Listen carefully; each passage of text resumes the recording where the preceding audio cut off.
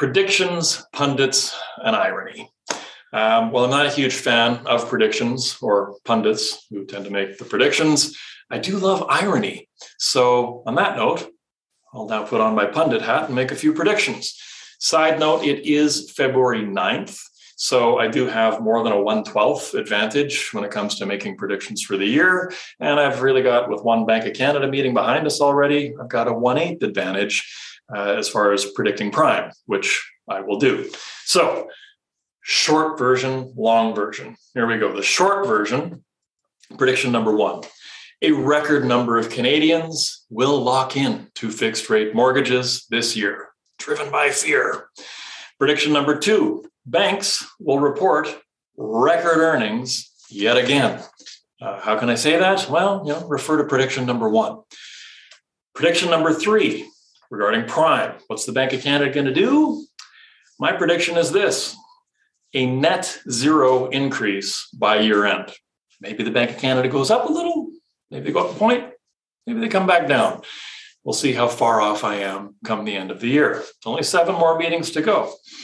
Prediction number four, by the end of 2022, the few remaining Canadian banks outside the broker channel will either be in it or aggressively working on getting into it. I see that in our future. Prediction number five relates to prediction number four. 2022 broker share will exceed 40% of the market which has grown at this point to about 600 billion. So I believe we will see broker market share crack 40% this year.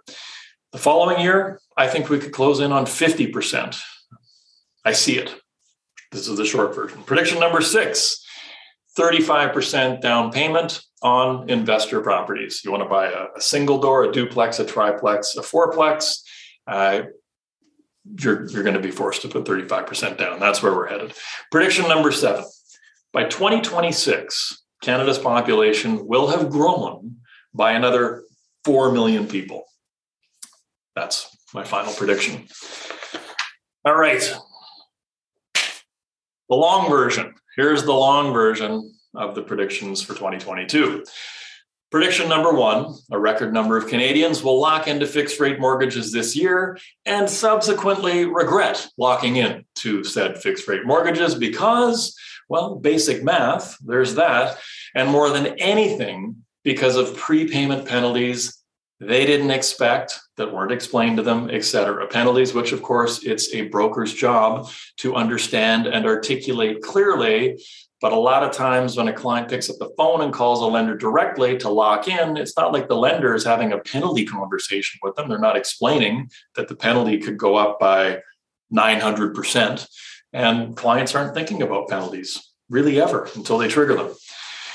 And, for clients, it's very important for them to understand where they get the money from. Where they get the money from matters an awful lot when the unexpected occurs. What one lender will do and another lender will not do, i.e. giving you the money, well, there's just as wide of a variation as to what one will do and another will do when you want to prepay the money back early. So again, an expert broker is going to work through exit strategies, right? They're going to begin with the ending in mind. Because while getting into a mortgage has never been as difficult as it is in recorded history as it is today, getting out of a mortgage early can well and truly be a painful experience. Just ask a recent big bank client, 13 months into a 1.78 5-year fixed mortgage, they are paying a 7% of balance penalty. Big bank, A lending, 5-year fixed, 1.78. Hallelujah, 50-year record low. What could go wrong? A 7% of balance penalty. Effectively, that client has paid an 8.78% annual interest rate, right? How? Why? Short answer, fear-based decision-making. I mean, why would anyone go fixed in 2020, 2021? It makes no sense. Longer answer. Do people lock into 5-year mortgages, 5-year fixed mortgages based on math, logic, or repeated personal experiences from which they've learned? No. In fact, one recent client wants to file a complaint about a lender's fixed rate penalty calculation while simultaneously signing property or mortgage commitment documents to lock themselves into another 5-year fixed mortgage with a different lender. So, people are anything but consistent. Mortgages, sure, they're portable. Why isn't this person porting it? Well, there's a long list of conditions, and the new property may not meet. The new circumstances the client's in may not meet all of those conditions. So you may be forced to pay one mortgage out and take a new one. But you'd think people would learn, but no, not so much. Penalty, bang, penalty, bang, penalty, bang. Oh, may I have another, please? What's this behavior based on? It's based on fear. All right, prediction number 2, banks will report record earnings again. Again, how can I say this? Well, refer to prediction number 1, everything I just outlined. When you're lending money out for an effective rate of 8.78% in this environment where the overnight lending rate is 0.25, that is a nice margin, baby. So I don't push the stock market in any material way other than to say, look, if you're going to buy individual stocks, buy Canadian bank stocks.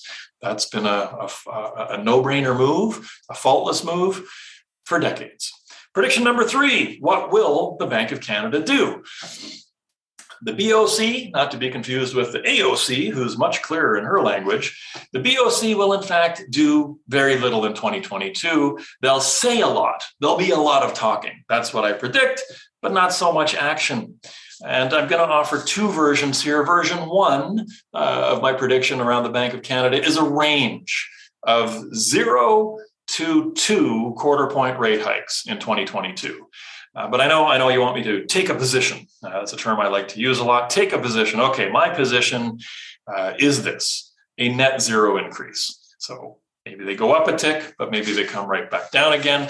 And how can I make such a prediction? Well, easily, given the long history of watching the unexpected occur, we should say at this point, occur, i.e. the February employment numbers. Is anybody paying attention to those? How is this drop in employment unexpected, given the shutdowns in December and January? Obviously, there were going to be some significant layoffs. The next unexpected occurrence is likely going to result from the very recent political decisions that it's endemic time.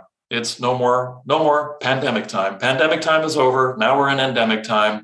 But those are politicians making those decisions. The medical community may not agree. The virus itself may not agree. And indeed, there may be some unexpected consequences of the rapid elimination of any and all restrictions a little more than 10 weeks after Omicron's debut. And yeah, what's the next letter in the Greek alphabet, right? Will we learn it soon? Perhaps. Just 8 more to go until the omega. I think there's something in that, right? The omega. And hey, not to wear a topic out, but we have to ask the question, given the primary driver of interest rates upward is typically economic good news, which we seem to be in relatively short supply of, why are people self-inflicting the equivalent of 4, 5, or even 6 quarter-point rate hikes on themselves instantaneously? To whose benefit? We'll touch on that in a second, because the media articles written by people who have no idea what they're actually talking about, citing sources that don't really see the bigger picture. Okay, when I say the bigger picture, I mean the smaller picture. I mean your personal picture, your client's personal picture. That talking head is freaking the public out as they prattle on about their sort of high score, because that's who gets the airtime, whoever cites the high score. If somebody had said there'd be 7 rate hikes this year, they would have got all the press attention. But I think it was a gentleman that predicted 4 this year and 4 next year. So 8 hikes in 2 years. We'll see how that ages. But the reality is, these individuals may well have a fancy job title and a number of letters after their name, and they may well be smart, absolutely. But they're looking at a macro picture with evidence in the moment. And the thing is, you're living your own life. You're 1 out of 40 million Canadians, right? Living your own life. So each of us is a micro picture. And what we really need to make a decision is not fear-based macroeconomic theory. We need math that applies to our own personal picture. And as a broker, you should be supplying that math to your client. As a client, you should be asking for that math from your broker. And which media articles included any of this math? None that I've seen, and I do pay attention. So here's some math. If you are the typical Canadian holding a mortgage at this point, which, by the way, only 6 in 10 homeowners has a mortgage. 4 out of 10 Canadian homeowners have no mortgage. They're clear title. But of the 6 out of 10, the average balance is about $400,000. And if you took your $400,000 1.2% variable and locked it into a 2.5% fixed, you've just inflicted the equivalent of 5 quarter-point Bank of Canada rate hikes on yourself, and there's only 7 meetings left this year. So you're theorizing that there's 5 hikes out of 7 meetings coming in. That's not where I stand. And the thing, again, to revisit is who benefits?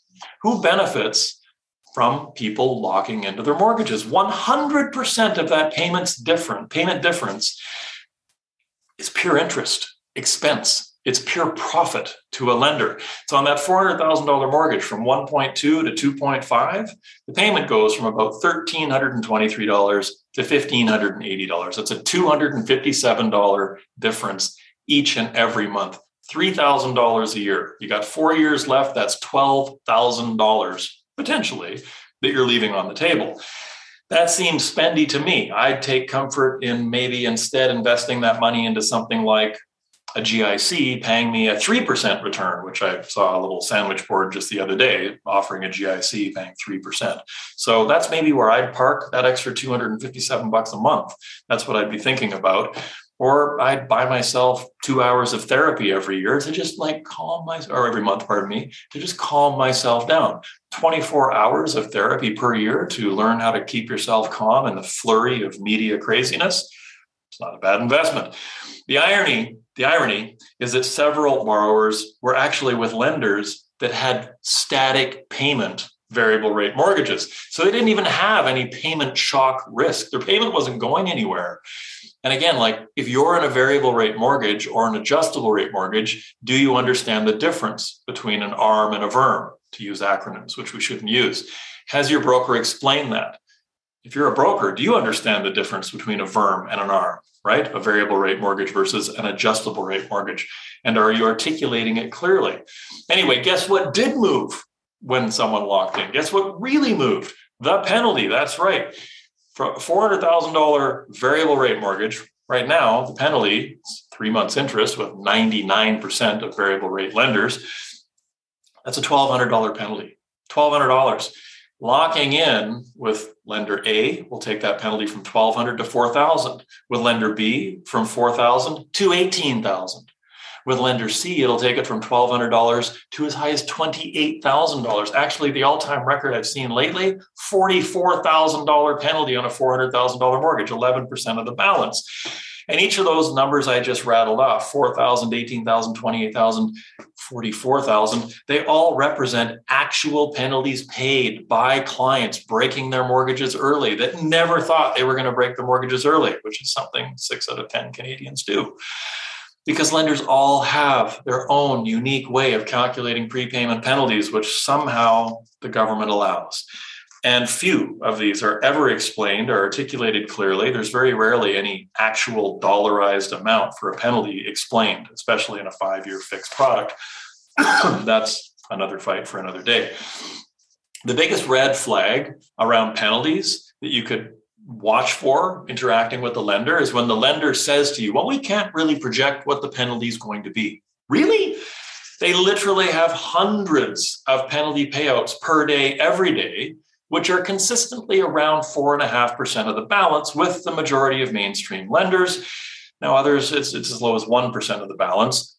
And then again, there's those that are as high as 11%. So you got to ask these questions before you lock in to avoid a quarter-point payment increase. Quarter point on $400,000 is about a $50 a month difference in the payment, $600 a year. Whereas your penalty could be going from $1,200 to $28,000. Math. Okay, enough of that topic. Prediction number 4, by the end of 2022, the remaining Canadian chartered banks still outside of the broker space, they're going to be in the process of entering the broker channel if they're not already in it by the end of this year. Now, I may be a little early on this one, but as far as mortgage origination, it's my humble opinion that branches are finished. The stats 2016, branch origination, around 40% of mortgages originated at a bank branch, or about 150 billion worth of volume out of a $400 billion market back in 2016. Fast forward 5 years, 2021, branch origination is at 15%. About $90 billion of a $600 billion market. The market grew by 50% from 400 to 600, but branch origination fell from 150 to 90 billion in real dollars, from 40% of the pie to 15% of the pie.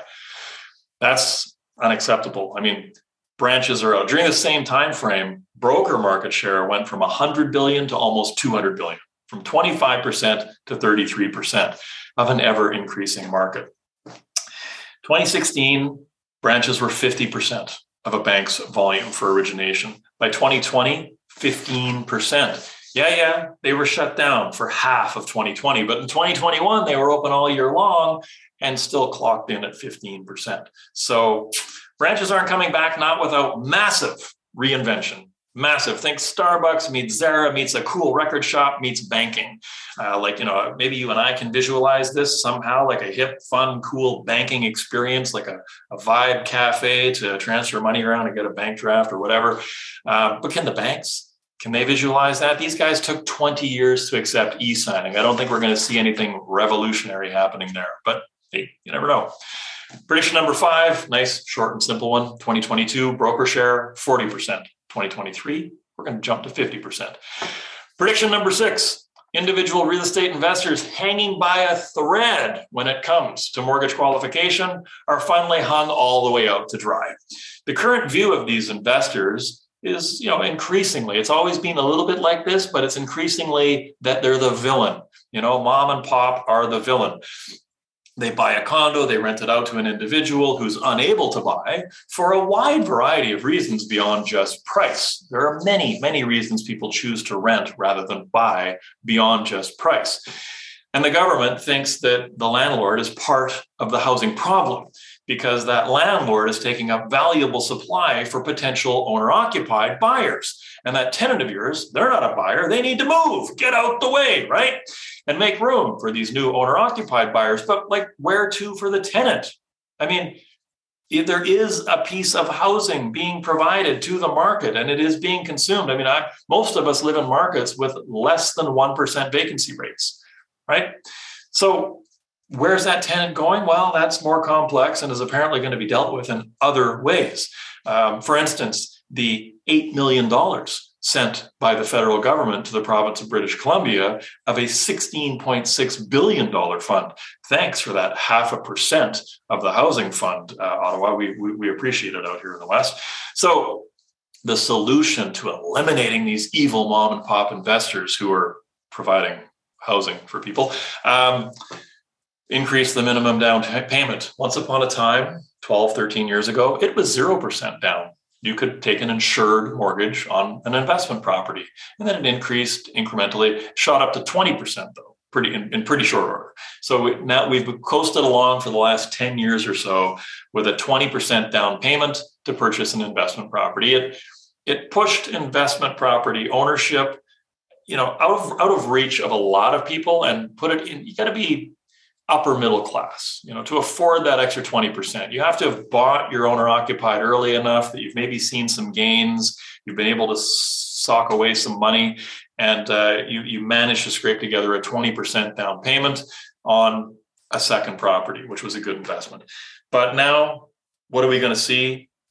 Likely by, I'm going to say Canada Day. Let's mark it as Canada Day. By Canada Day, you're going to see that 20% minimum down payment pop to 35%. That is my prediction. And what impact will that have? Pretty much the same impact as all of the demand side economic controls have had, the same as the foreign buyer tax had, for instance. None. Foreign buyer tax was introduced in 2016 in Vancouver in a market that was already cooling. Like you can see the chart. Prices were cooling, activity was cooling. Then they brought a foreign buyer tax in anyway. And oh, surprise, surprise, it kept cooling. And then about 6 months later, whoosh, off it went again on another 5-year, almost 6-year now, epic tear. So what will this do? This increase in minimum down payment? It's going to serve to increase the wealth gap in Canada as real estate becomes even more firmly entrenched as a thing for the wealthy only. This will increase social tension. And in continuing irony, it will actually increase prices. It actually will. It will not lower home prices. It will not increase supply because the evicted tenant still needs to live somewhere. And how this makes any sense, I don't understand. And somewhere part supply, pardon me, and somewhere, and the somewhere part, lost my train of thought there. And the somewhere part, how do we address the somewhere part, the somewhere that tenant's going to live? The supply piece, that's the real issue, which, we're hearing finally that drum being beaten after sort of the underground drum circles saying supply for a decade. It's actually out there in the public. So it's going to be all about supply to fix this problem. And today's census numbers that were just released really highlight the issue here. Canada's population grew by 2 million people in the last 5 years. 2 million. That is an all-time record. It's the most rapid, significant growth spurt in our history ever. And guess what's going to happen in the next 5 years? Well, there's my last prediction of the day, prediction number 7. By 2026, Canada's population will have grown by 4 million. So we thought 2 million was a big growth spurt. We thought that was putting a lot of pressure on the supply of housing in our country right now. You just watch what unfolds over the next 5 years. Clearly, Canada is the place to be. Not a lot of debate about that. And so where will that leave us 5 years from now with home prices even higher than they are today, which is even difficult for someone like myself who's immersed in this business to wrap their brain around. Home prices, the rate they've gone up, the amount they've gone up, it is mind-boggling.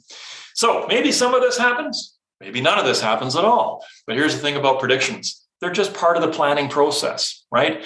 And planning is priceless. Plans themselves, kind of useless, but planning is priceless. So keep on planning, keep on predicting, keep on thinking, keep on chatting. Have a wonderful day. Cheers. Okay, that was way longer than I thought it was going to be. Damn it. All right, well, what can I say? If I had more time, I'd have prepared a shorter spiel of predictions. At least I did a short version for you. If you hung in there, thank you. And we'll be back Monday with the mastermind session, Tuesday with an interview. I guess I better find somebody sharp to interview. I've got a few people in mind. I'll do that, reach out now. All right, folks, thanks again. I really appreciate it.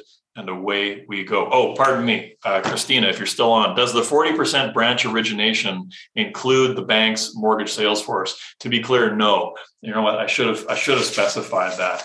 The MMS channel is alive and well. The mobile mortgage sales force, they're not going anywhere.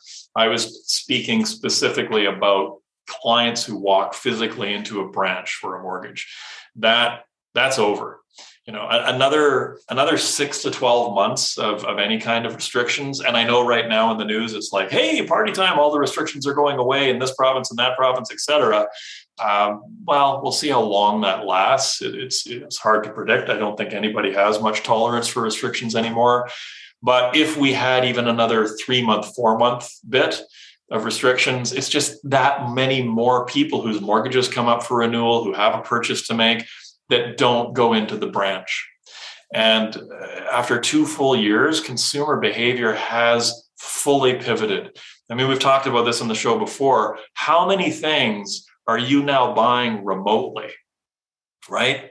Just about everything. I mean, I recently moved into a new home, and I got to order a whole bunch of things. I need a whole bunch of things, from a garden hose to a broom and a dustpan and all these different things. And I think of it later at night than in the evening. Do I make a list? Yes, absolutely. Do I take that list and drive down to Home Depot or the Walmart or wherever?